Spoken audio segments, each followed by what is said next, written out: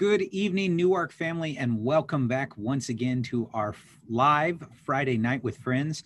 Today is July 31st, 2020, and I am very excited about what we're doing tonight. We have some special guests with us, and so without further ado, I'm going to turn it over to Reverend Moss, who's going to introduce someone very unique and special in his life.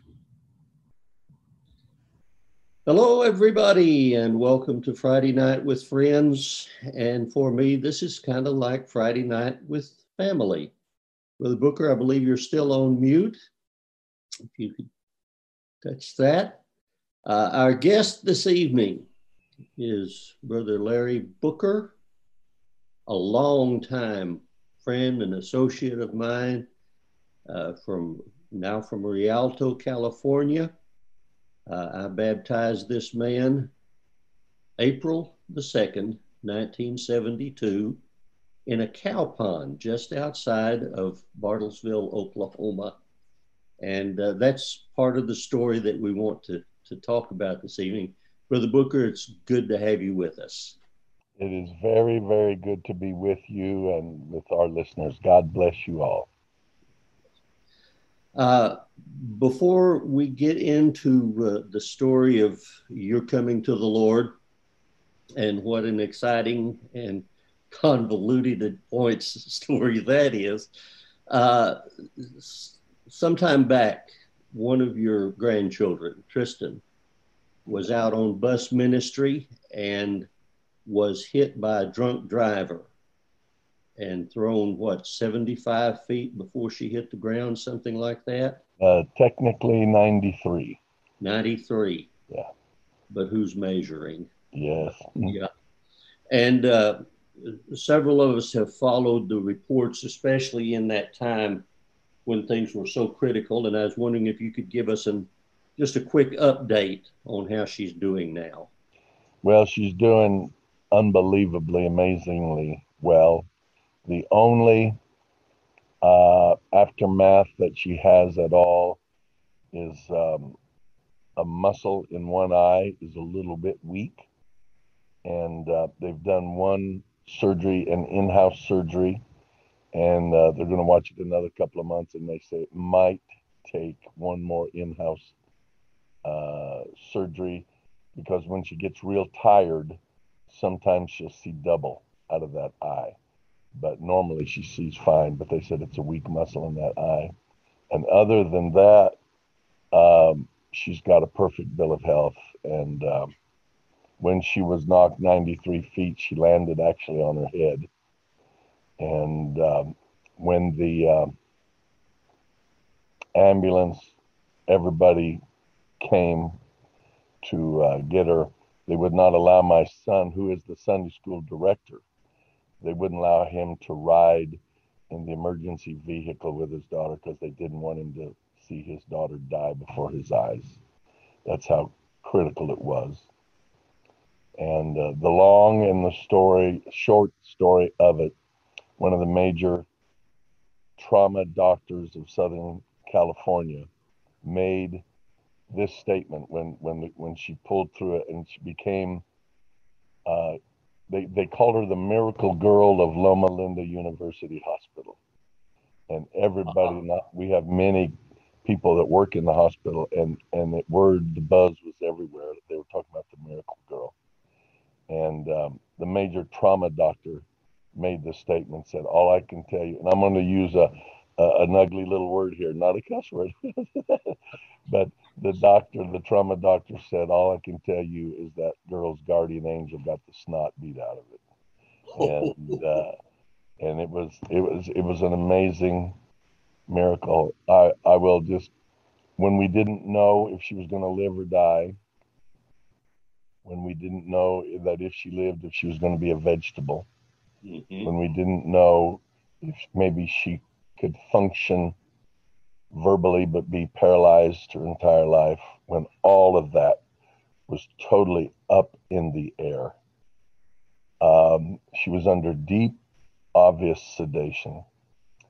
And as with family members gathered, as many as could, those situations around her bed. And nurses and doctors in and out, in and out. At one point in the emergency room, they literally were 30 people in and out working on her. And so under deep sedation up in ICU, she comes up out of sedation and she starts singing, "There's a miracle in this place. There's a miracle in this place." And she sings 2 or 3 bars and goes back. And that was God's sign to us that she was going to be okay. And she was. It was absolute total miracle. Total miracle. Oh my. Yeah. So that adds another miracle to the long line of them that have been involved in your life and the touch of God. So I remember so easily about when it was. It was Easter Sunday. And it's easy for me to remember that it was April the 2nd, 1972, because that was our son's first birthday. Oh, so your spiritual birthday, or at least the water baptism part of it, is the same as Roy's natural birthday. All these years, I never realized that. Wow, that's amazing. I probably forgot it, but that's amazing. Yeah. So I looked up, and there was this guy, tall, skinny fella. He was 5 feet 18 inches, and he, first time I'd ever seen him, came into the back of the church with a young man that had come to church, been filled with the Holy Ghost. I'd baptized him, and I'll just give my first impression of it, get it started. At that point, you can go back or forward or however you want to from there. But I was taking prayer requests. They were sitting on the back row, which in the little church we were in was not all that far away. And I was taking prayer requests. I was, along with everything else, it was home missions. I was leading the service. And I asked for if anybody had prayer requests, and this fellow put up his hand and said, "I'd like to be baptized." And so I told him, said, "Well, we'll see about that in a little while," and went on to take requests. And that was my first hearing and my first introduction to Brother Larry Booker. And Brother Booker, can you tell us a little bit about maybe what got you there? And I know there's a whole lot more than we could cram into 30, 40 minutes. So from there. Well, I will have to back up, and but I'll just back up to a certain point. When we met, I was 19 years of age, and I had turned 19 in November. I had been on probation with the state of Colorado from the time I was 14. And then I would stay on probation until I turned 21. Fortunately, they allowed me to live in Oklahoma. They were probably actually happy to see me gone. Yeah. But so I'd been on probation. And from the middle of my 9th grade year till a year after I graduated, I was either drunk or stoned every day, except for one 6-week period of time in my senior year. And we would ditch school sometimes 2 weeks at a time. When I was in my grade school years, up until the time of my 7th grade, I'm not bragging, certainly, as you can soon tell. Yeah. My grades were usually straight A's. I might get a B once in a while. But in my high school years, my grade average literally was a D- grade average. When I graduated, I had 1/2 credit to my good. So being a stellar student was not my main forte. Being a stellar student was not my main forte. So Howbeit, I had repented. I repented New Year's Eve going into the year 1972. And I know there's a lot of New Year's resolutions made, but mine was much more than a resolution. I should have been killed several times, literally. I mean, for kicks, me and my buddies would go out in the prairies and shoot tin cans off each other's heads and cigarettes out of each other's mouths with 22 pistols and rifles.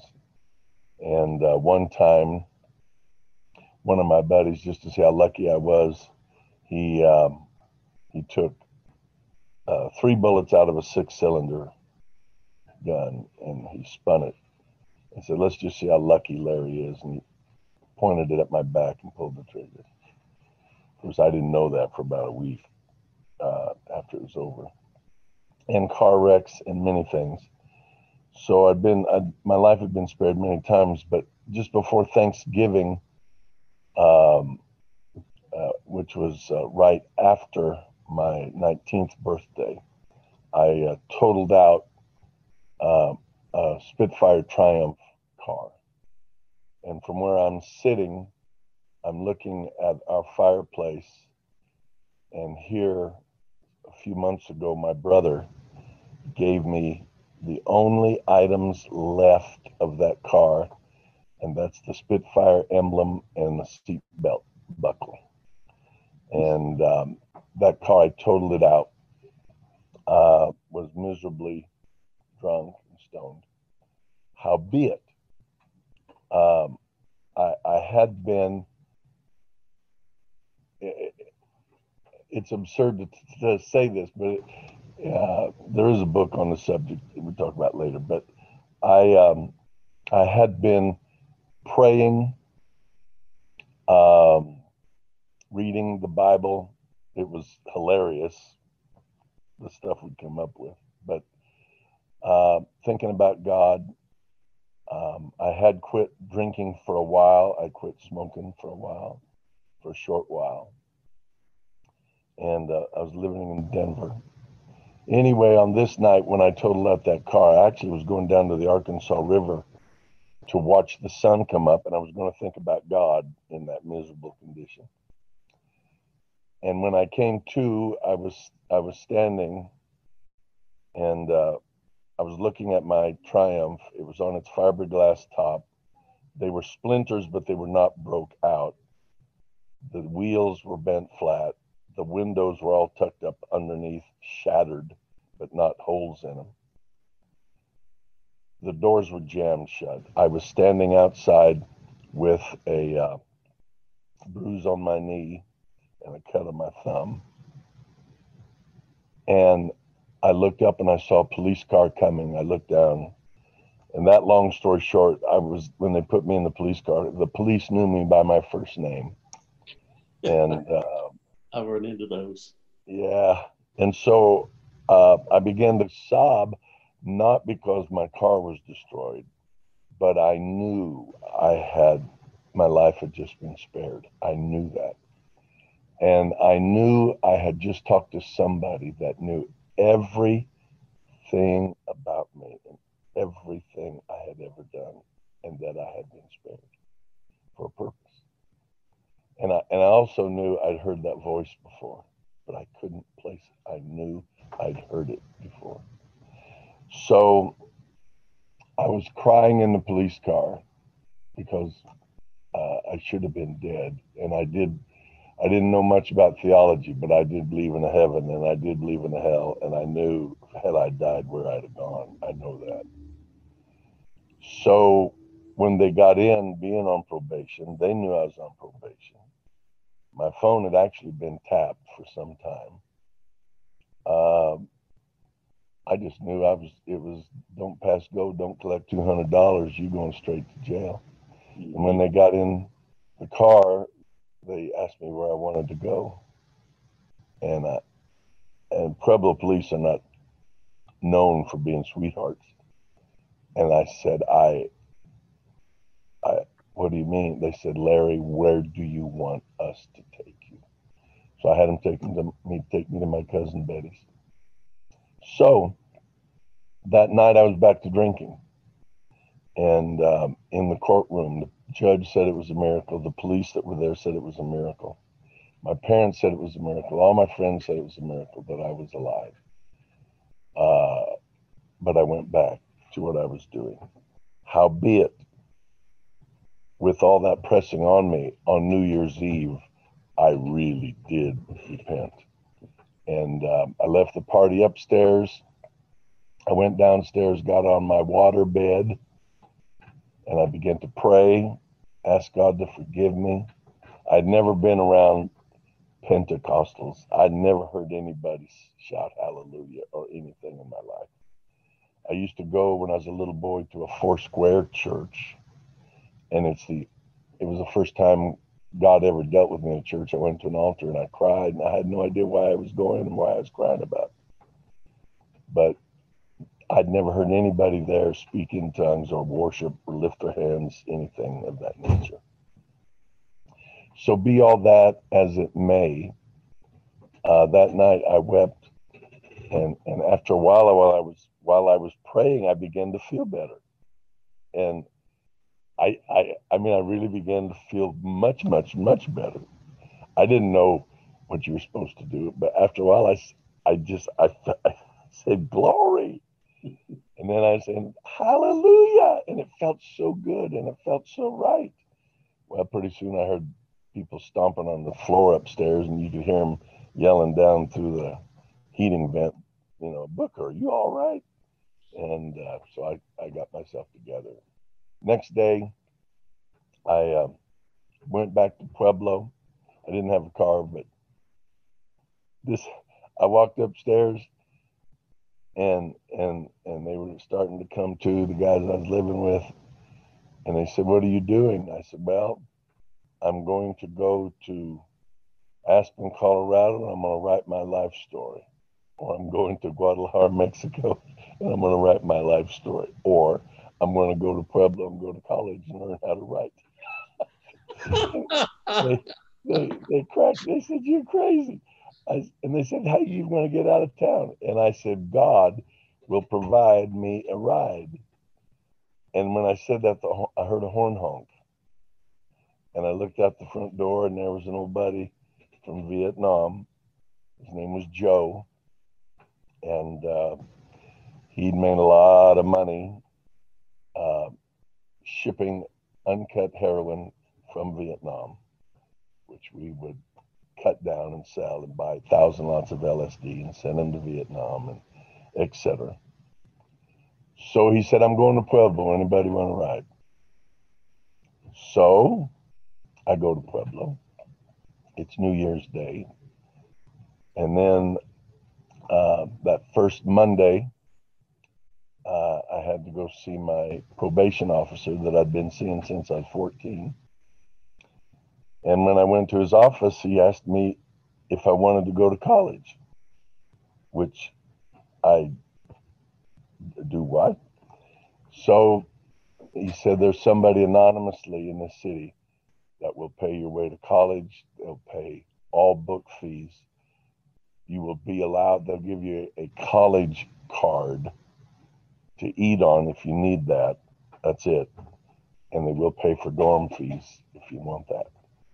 I couldn't believe it. I found out years later, after I was in church, that it was the most well-known doctor in Pueblo, Dr. Barrows, and I used to go out with his daughter.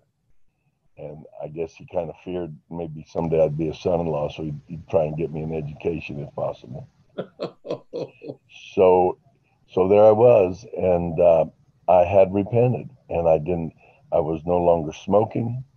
I was no longer drinking. I was no longer drugging. I was going to college. I really did want to learn how to write. I was taking creative writing classes, 2 poetry classes, a psychology class, and a piano. and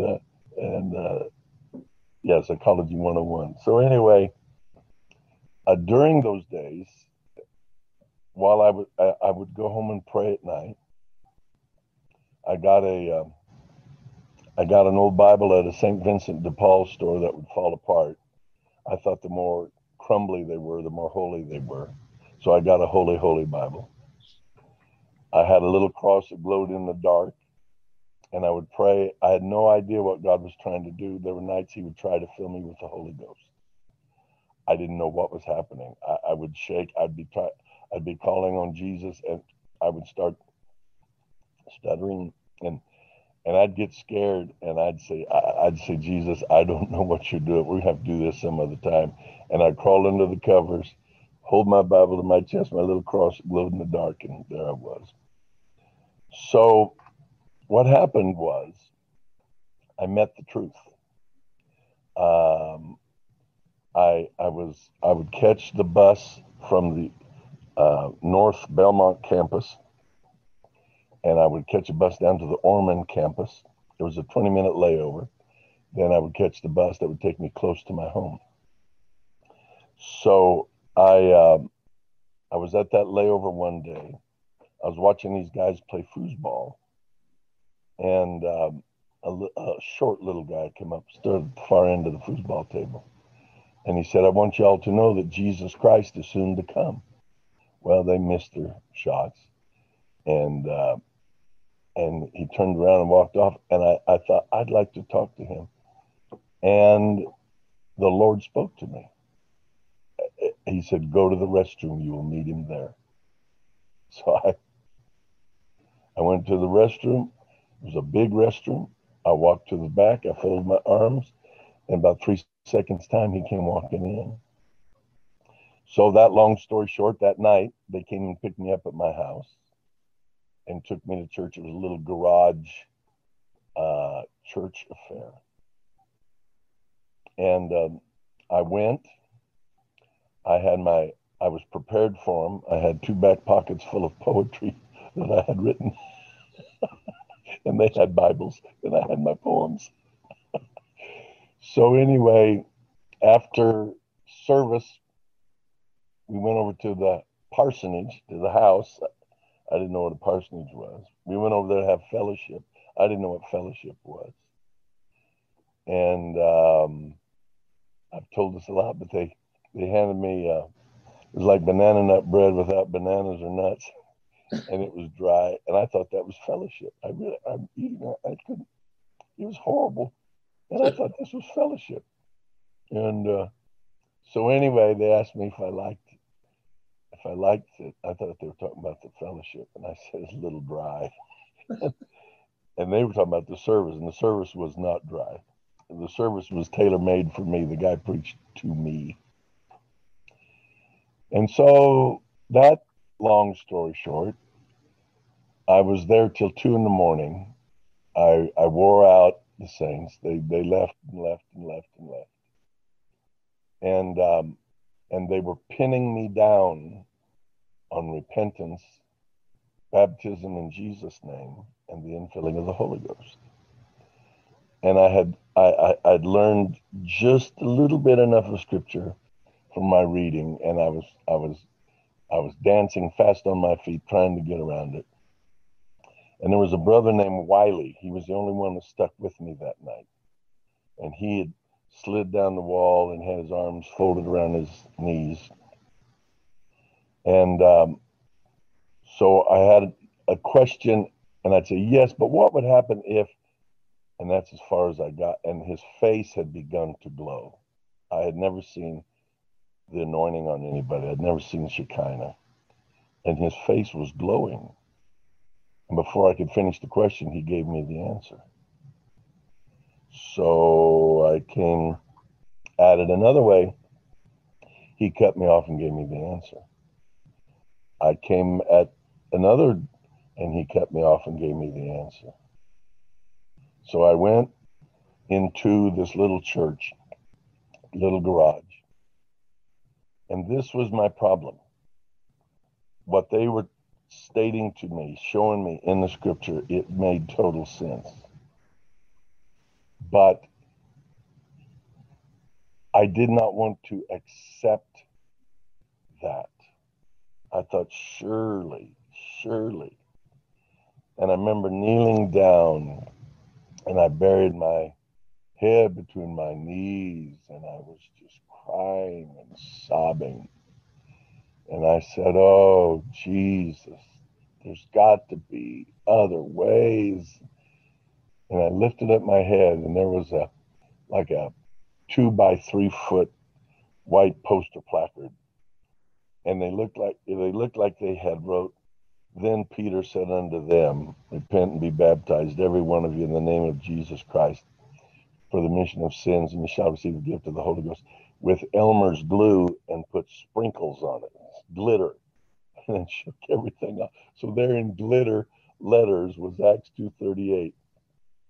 And I'm saying, "God, there's got to be," and I'd look up, and there it was, and I'd bury my head. And so that, long story short, I backslid from my repentance. I ran from those people, and I ended up as bad or worse than I was before. And though we had sold and snorted and all kinds of stuff with heroin and stuff, I had never allowed anybody to shoot up anything in my arms. And that was, I'd made many promises. I freaked out on drugs in the 9th grade, and I made a bunch of promises one night. All night long, I made promises to God. And the last one was that I'd never shoot up anything in my arms. So when I backslid, I went back to the old running buddies. They'd heard that I was a Christian. Here I was. God had tried to give me the Holy Ghost. I didn't realize that's what it was, but I knew I'd had experience. I knew I'd met something real and powerful. And so I'm back to drinking. I'm back to drugging. I'm back to fighting. Now we went back up to Denver. And my old buddy Joe, I had him shoot me up. And he really loaded me up. And he said, "I've waited a long time to do this." People were passed out everywhere. And when he did, then he plopped back. And I waited. And I waited. And I waited. And nothing happened. So after about 5 or 10 minutes, I shook him awake. And I made him do it again. And he wasn't going to, but I made him do it again. And when he did, he was crying. And I found out later it's because he killed his best friend in Vietnam doing the same thing. And he thought he was going to kill me. And it didn't affect me. So that night I went home, back down to Pueblo, and I got by my bed. I was shattered. The sense of utter, absolute, hideous, inescapable hopelessness. I was engulfed in it. I was like Jeremiah sinking in the pit, only it wasn't up to my shoulder blades. It was going past my lips. And I cried and wept, and I said, "Jesus, I will do anything in the world for you. Just get me out of here. I'll do anything." And so that night in Bartlesville, our old friend Larry was praying for me, and the Lord spoke to him and said, "Arise, go get Larry. He's ready now." So him and Steve got in the car and drove all night long. And he called me from his grandmother's the next morning. And when I heard his voice, he said, "Larry, I'm in town." I said, "Can I go home with you?" He said, "That's why I came." And so there's more to that story, but the rest is history. So we left and we got home in Bartlesville about midnight coming into Easter Sunday morning. It was quite a thunder rainstorm that night. That was my first intro to an Oklahoma thunderstorm. Yeah. Got to church Sunday night. That was my opening salvo. I'd like to be baptized. And you said, "We'll see." And when you preached, I went to the altar and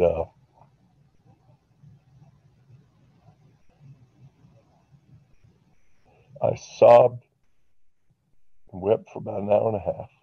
Right.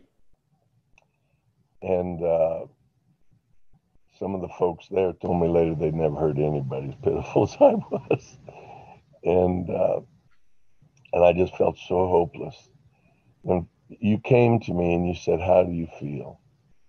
And I said, I just don't know. And you made a statement. You said, "Do you think maybe God hasn't forgiven you and you haven't forgiven yourself?" And I said, "I don't know." So when I began to pray again, I felt a heaviness lifting. And so after a while, you came back and said, "How do you feel?" So I pulled my hair. My hair was down to here. I pulled it out of my eyes, and I said, "I think I need a haircut." That's when you figured, even this guy must be ready for baptism. So we went out to the Loudermilks cow pond. Yeah. And when I went under that water, because it was cold water, but when I went under that water, I saw, it was like a flash bulb went off in my face. It was a explosion of light under that water. And when I came up, I should have got the Holy Ghost. I would have. But when I came up out of the water, I remembered how rotten a guy I really was. So that's why I didn't get it. But on the following Friday night, because we had service Tuesday night, Thursday night, and I'm seeking the Holy Ghost like crazy. I'm going to the church in between. Friday night, old brother Hobbs, we had a fellowship meeting at the church. Old brother Hobbs preached on Jesus, the rock of my salvation. And I went down. I told Larry and Eddie, his brother, I said, "I'm going to go get the Holy Ghost." And I went down, and 20, 30 minutes later, God filled me with the Holy Ghost. And the rest, as they say, is like history. And so anyway, one thing led to another, and you were so kind and so patient. And I'll tell you this, I would, as you remember, I'd sit on the front row. I had a big Chief notebook tablet, number 2 lead pencil. And this guy that I was in 70 fights from my 9th grade year till a year after I graduated, many of them gang fights. And if my old buddies would have saw me sitting like a little bird on the front row with that big Chief notebook tablet and that number 2 lead pencil, writing down every verse you gave, I would go home. It'd take me a while to find them because I didn't know the Bible. I'd read above, I'd read it, I'd read below. I'd write down questions, and I would call you several times a day. Questions. And then finally one day, I didn't know that, I just thought preachers didn't have anything better to do than just listen to me ask questions. So finally one day you said, "Why don't you do this? Why don't you read all week, write down all your questions, and call me one time a week, and we'll go through all of them." I said, "Well, sure, that sounds good to me." And if it means anything, in my I preach now with my Bible, but I have an iPad that I use because there's like 2,200 messages in there, and if I need to get to one quick, it's right there. Mm-hmm. But below that, I write notes with, I have a big Chief notebook tablet and a number 2 lead pencil, and that's what I use for taking my notes.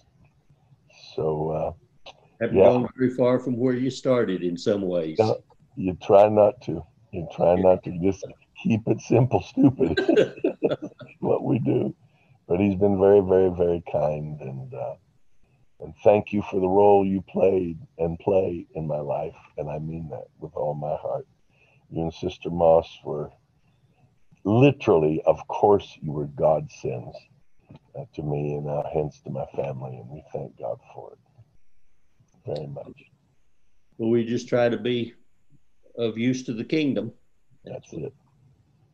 We're a little past the halfway point here, and I'm wondering if Desi happens to have any questions for us at this point. Has anybody sent in anything? Not yet. I got to tell you, I think we were all so just enraptured by that incredible testimony that nobody thought to do anything. So church family, I know we're all spellbound by this amazing conversion story, but now is your chance to submit questions or comments. If you want to interact with these two highly esteemed ministers of the gospel of our movement, now's your chance to ask some questions. I'll tell you what, to kick it off while people are probably waiting and trying to come up with stuff. Brother Moss, are you willing to share a new convert Larry Booker story? Which one? He's Brother laughing, see, because I figured there's a bunch just by the way you told your story. Because I know enough.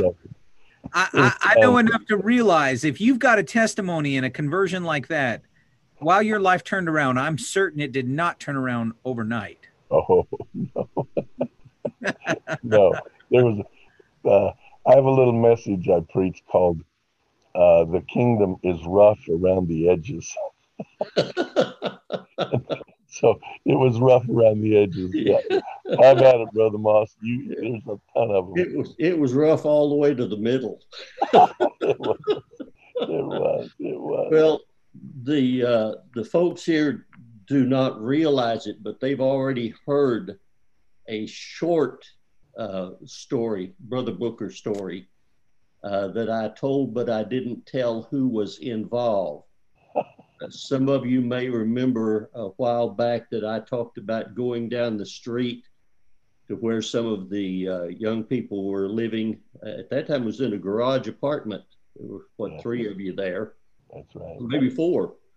And the young man who was without a job and wasn't looking for a job, but was spending the day trying to tune a 12-string guitar that had a crack in the neck. And I told him that he wasn't from around there. No one was going to come knocking on his door offering him a job. He was going to have to go look for one. That's a Brother Booker story. I didn't say who it was. That's exactly right. And I will say this. What I did. Good advice, huh? Yes.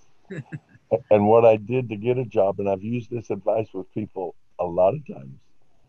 And I told him, my pastor told me, if you have a job, you have a lot less chance of getting in trouble if you're busy and you got a job. And I've had people say, how do you get a job? And I said, well, I'll tell you one way I did it. I started on Main Street, and I would walk to one business. I'd walk in and I'd ask them, do you by any chance have any employment? And if they said no, which vast, then I would go to the next store, and I'd go all the way up the street and all the way down the street. I'd go to another business section until I would get some kind of a job. And that's the way that worked. But we got started. I think my first, the first job that I got for a short time, oh, my brain has just went dead. The man down the street, he had the paper mill, the trash mill.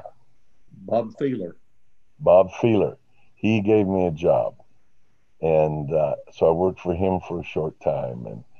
And then I started working for Eve's Industries. And I made $1.89 an hour. I got paid every 2 weeks. So we would... I think my tithes figured out roughly about $5 a week. So I'd pay Brother Moss, pay the tithes. Towards the end of the week, I'd have to go borrow back the tithes because we picked up people for church and didn't have money for gas. So I'd borrow back, I'd get gas, we'd bring people to church. Then I'd pay the money back, pay my tithes. Towards the end of that week, I'd have to borrow more money. But God would bless. And then my wife and I determined this home missions church. This is not bragging. This is bragging on Jesus. And to anybody out there, I'm just telling you, if this works, I'm not telling you to do it. I'm just telling you it works. After a while, my wife and I said, let's pay double tithes. God knows this church is small, and Moss he was full time. How you were full time with 19 people, 20 when we got married. We never could figure out, but you did it. That's another story. They have to need. So we started paying double tithes. And then God doubled our tithes. Then we did it again. We did it again.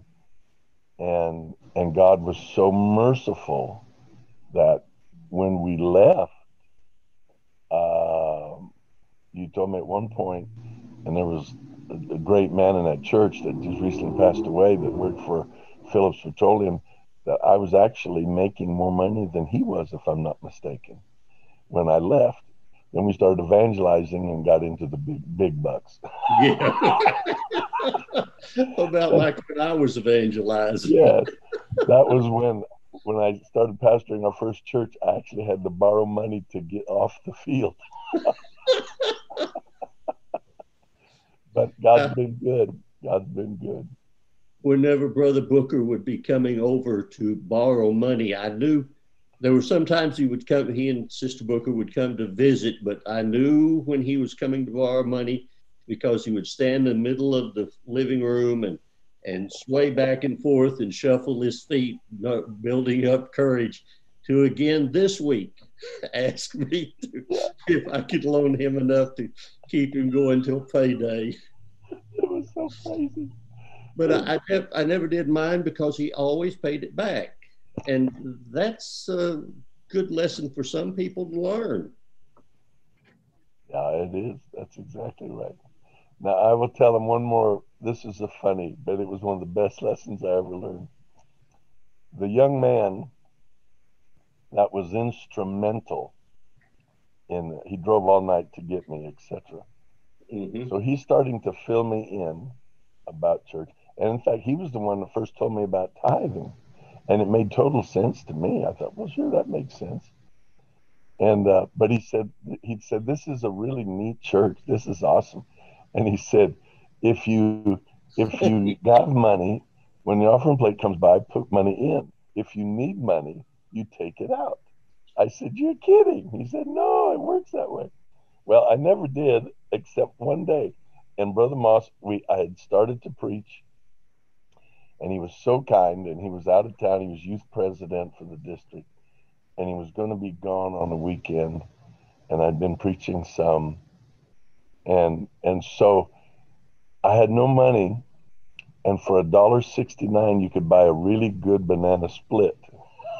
So I just thought, if you need money, you take it out, because that's what Larry told me. But I was going to pay it back, just like if I borrowed from Brother Moss. So I wrote on there, I owe you $1.69, the Phantom. Put the note in the offering plate. Well, my real problem hit when the church secretary, treasurer, he came to me that night, and he had this note, and he must have recognized my handwriting or knew there was nobody more stupid enough to do that than me. Well, and that's where it got me. And I said, well, Brother Moss said I could. Well, actually, Brother Moss didn't say I could. Larry said I could. And I had sure hoped that Brother Moss told him. So I knew as soon as I said it, I said, oh, God, what have I done? So I waited for the other shoe to drop. And Brother Moss got back to town and came and knocked on our apartment up above the garage down the street. Walked in, greeting, and he said, who's the Phantom? I said, I am. And I said, I promised I was going to pay it back. He said, why did you say? I said, because he told me I could. And so, but this was the greatest thing ever happened to me up to that time, except for getting the Holy Ghost baptized.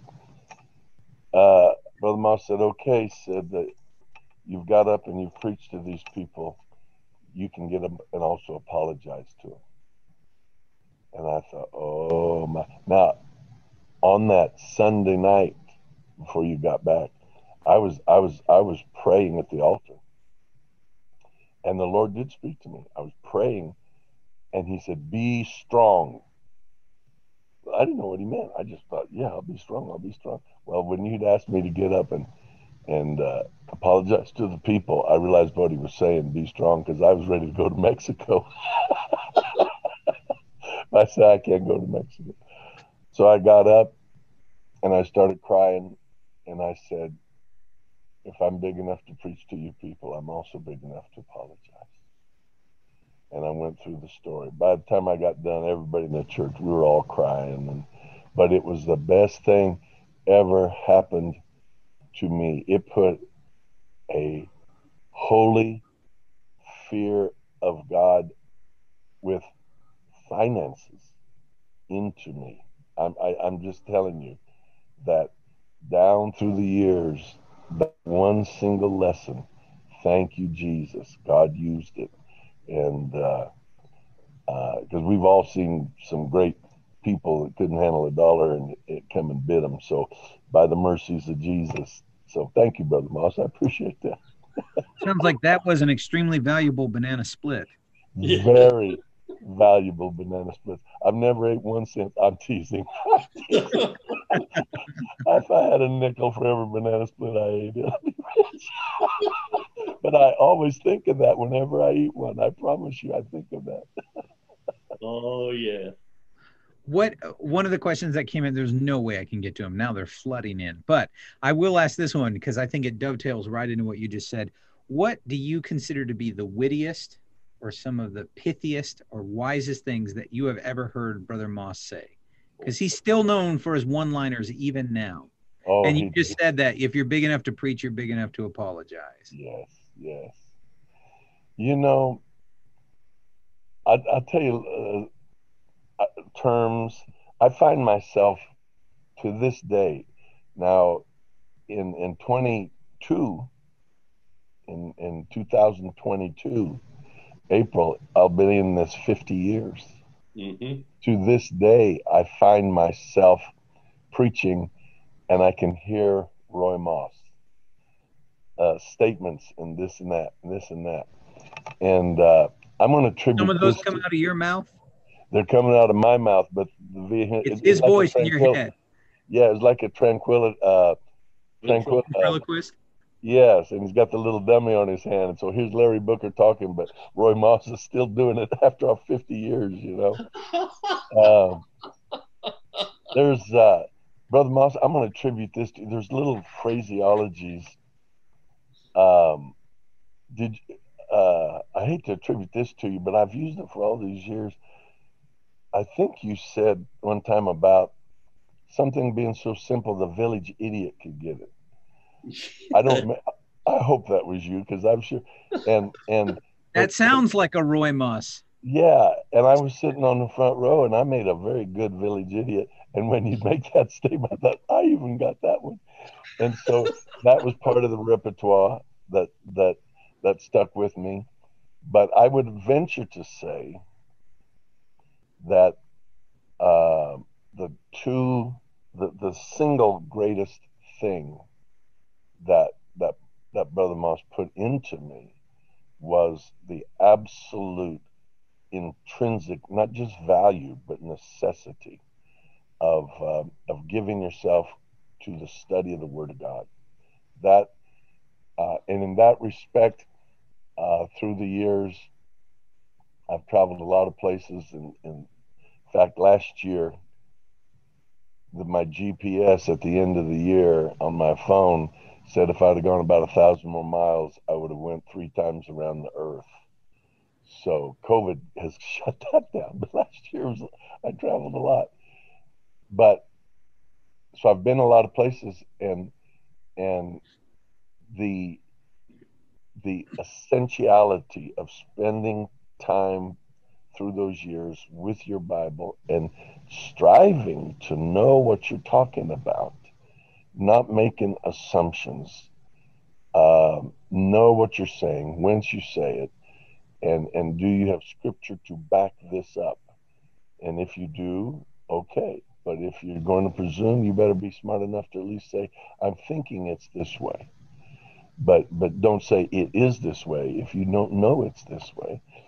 And so of all the places I've been, when I look back, I don't think there would have been a better spot on earth, literally, for me to have landed in than Bartlesville under Brother Moss. And it was home missions, but he was full time. And he did take time. I don't care how many people you're pastoring. You have to to take time for someone, you have to hew that out. You got to get a machete and hack out time to do anything. And he took time for me, and it was invaluable. And then the people that would come by and introduce, and one of the greatest ministries he ever introduced me to, and he told the man to take me under his wing and pour stuff into me, was old brother Henry Ivy. Yeah. And Henry Ivy was one of a kind, and what he taught me in a few days about study, that with Brother Moss, it just changed my life. So, but I'd be hard pressed to tell you right now, but let me preach a few more times, and if I think of it, I'll stop and I'll write it down and say that's a Roy Mossism. That's a Mossism, as we have them. A Mossism, that's right. Yeah. Wonderful. Desi, let me take just a moment here with this book. I know we're not advertising, that's not our point, but I also know that we just hit a little bit of Brother Booker's testimony tonight. And he has written a book. This was several years ago, but it's The Journey of a Lifetime by Brother Larry Booker. It's his story, how he came to the Lord, and what he told you tonight is mostly in this book. Yeah. And then there's just a whole lot more. And this is available for Amazon, and I believe you've put links and so on. So that I did. And so to our church family, you can find links in our chat description. It's available as a book. It's also available as an audiobook. I noticed that when I came on Amazon. Audible is a company owned by Amazon. So if you'd rather just hear his story, do you know who narrated it, Brother Booker? Yes. Actually, I narrated the first one. But there's a young man named Jason Scarda, and I had him do it.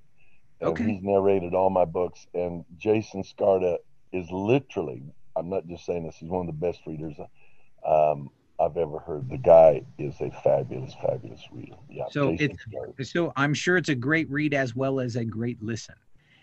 And in addition to that, yes, sir. And in addition to that, we also, if you just go to Amazon and you just put in the search bar, Larry L. Booker, it will come up with his other books that he has written. And so we don't typically advertise, and he did not ask us to do this. But if you want to read more of his or hear more of his amazing testimony, I'd encourage you to go to Amazon, and you can find his material there. And we'd happily recommend that to people. I know that we're technically up. Well, no, we've got a few more minutes. Let's wrap. I cannot possibly get to all the questions. If it fits your schedule, maybe sometime in the future we'll have you come back again. We'd be delighted to do that. But I thought this would be a great one to throw at you as a minister of the gospel, as someone who has had this incredible, radical turnaround in your own life. One of the questions that came in was, what advice could you give us if we were to come across a young Larry Booker, a young man or a woman who has just, if I can say it because you did, just destroyed their life with poor choices? How can we reach out to them? What would you do if you came across a young Larry Booker now? That's a great question. And I think it's, especially in the hour we're living in, it's an all-important question. And there is a message that I've preached, and I'm not going to preach that message here. But I'm going to say this. Jesus went to the well at Sychar. Here's a woman at the well at noonday. She's there at the wrong time of day. She is from Samaria. She has the wrong genealogy as far as the Jews are concerned. She's got the wrong theology by far. She's definitely got the wrong morality. She's been married 4 times or 5 times, and the guy she's living with now, she's not married to. In that, for that day and time to be discussing theology with a woman, she got the wrong gender.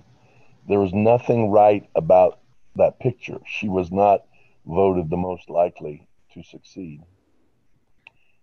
but she's the first human being that Jesus ever revealed himself to. First. By directly saying, I am. I am he. When Yeah. she looks at him and she says, when Messiah comes, he'll tell us everything. And I think she was fishing at that point. And he said, you're looking at him. I'm the one you're looking for. Now that's amazing. She had everything wrong with her, but that's who he chose. So the title of the message is, You Just Never Know. When it comes to this gospel, when it came to Larry Booker, who would have ever dreamed? And I was sitting in a restaurant with my mother, brother, and sister-in-law. And that long story short, a woman came up, she looked down, she said, are you Larry Booker? I said, yes. And she said, you don't know who I am, do you? And she looked familiar, and I said, I know I'm supposed to. So she told me it was Judy, and I went to high school with her. So she said, are you a preacher now? I said, yes. She goes, are you pastoring in California? I said, yes. She looked at my mother, my brother, and sister, and she goes, you do know he was not voted the most likely to be religious. They said, oh, yeah, absolutely. So my whole point is, when you're meeting someone like me, or if it's somebody driving a Lamborghini, if they're living in a mansion or they're standing on a street corner with a tin cup, here's the ultimate bottom line. You just never know. It doesn't matter what world they're in. We have a lady that our branch work in Riverside. They've won a woman. She's baptized. She's full of the Holy Ghost. This woman lived under a bridge for 30 years. Lived under a bridge. She was the shot caller for the people, and they started taking them food, talking to them, giving Bible studies. Now she's baptized, filled with the Holy Ghost, and loving it. She's went back to see her parents, and on and on and on. So the whole point is, when it comes to this gospel, if it's a hippie, a druggie, a drunkard, if it's a rich person, a poor person, ultimately we don't know. Who would have ever dreamed a Saul of Tarsus would become the Apostle Paul? And it's just endless. So the main thing, it says of Jesus, he opened his mouth and he began teaching. Peter opened his mouth, and the biggest thing the church has to do is just open your mouth and let the Holy Ghost kick in, whether it's a Larry Booker or who it is. Give a portion to 7, give it to 8, cast your bread on the waters. You don't know if this is going to come up good or that's going to come up good, or it's all going to come up good. We just don't know. So that would be my advice. So beside all waters. Beside all waters. Exactly right. Exactly right. That's some excellent advice. Thank you for sharing that. Bless As we get to the top of the hour, one final question for you, and they're going to be a bunch of people mad at me because I didn't pull their questions. We'll have to have you back another time. But We'll be happy. Please. Is there a favorite verse or passage or scriptural mantra that you live by, something that encourages you regularly? Oh, absolutely. Yes. Outside, of course, Acts 2:38. The most important verse that I've got in 20 some years, and I got it now, it's about 22, 23 years ago. And it just helped put in the finishing nails in what God was doing in my life, I think. Though he's still working on me, trust me. Jesus looked at his disciples and he said, as the Father hath loved me. So we stop right there. When we think of the divinity's love for the humanity that he took on, the Spirit's love for the flesh that he now dwelt in and would speak through and would teach and would. So the love of the Father to the Son, the Spirit to the flesh, the divinity to the humanity this invisible God becoming visible, this temptless God now being in all points tempted, this eternal deathless God that would now taste death for us, and this God who had no flesh and blood, now the only innocent blood that ever pumped through a human heart pumped through this man's heart. So Jesus said, as the Father hath loved me, so love I thee. That's mind-boggling. And he either meant it or he was kidding. He's either telling the truth or he's lying. So he's telling the truth. That's how much love he has for us. And I'll take this over just a tiny bit. I read up 3 verses later, and that's in John 15. And he said, so as I have loved you, so love ye one another. That's the part for 20 years I couldn't wrap my head around. I thought, now Jesus, I can believe your love for me, but you said, as I have loved you, so love ye one another. And honestly, for the next 20 years, I didn't know what to do with that verse. I did not know. I said, you're going to have to help me because I don't know what to do with it. And here, about 2 years ago, I'm reading it, and I finally got it. How does he love Larry Booker with such a love? He said, as the Father hath loved me, so love I thee, Larry Booker. How can this be? He loved me in spite of me. And I got it. So we have to love one another in spite of each other, in spite of our idiosyncrasies, in spite of our humanities, in spite of our shortcomings or whatever. We all have them, and he so loved us. We need to love one another in spite of one another's failings. And to me, those 2 verses are the most profound verses to me personally, Yes. of the gospel. They've affected me more. Yeah. Well, thank you for passing that on to us. That is quite a challenge to live up to, isn't it, sir? It is. It's easier to forget than what you think. And I have to stop and say, no, no, no, no, no, no, no, no, no. You still love me. I'm going to, yes. He stretched himself for me 10,000 times. I can stretch myself for others. Goodness, yeah. Absolutely. Well, Reverend Booker, it has been an absolute delight and pleasure to have you on this broadcast tonight. We could have gone several more hours, I'm sure. Your story is so engaging and you have such an amazing testimony. And so on behalf of our church family, I just want to say thank you for giving us this time this evening. Well, God bless you very, very, very much. And I'm going to make this statement. This is not an advertisement. I promise you it's not.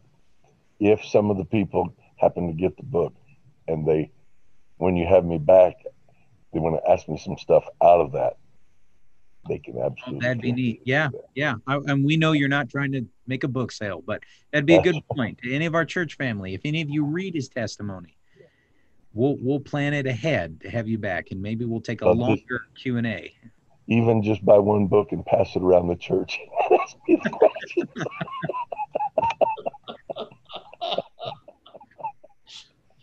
Well, thank you so much for giving us your time. And to our Newark family, I remind all of you that we broadcast every day during this COVID situation other than Mondays. So Tuesday through Sunday, we're broadcasting at 7 p.m. and we encourage you to join us. If you're new with us, go visit our website at newarkupc.info and you can submit prayer requests. You can join a small group. You can find more information about our church. You can submit baptism requests.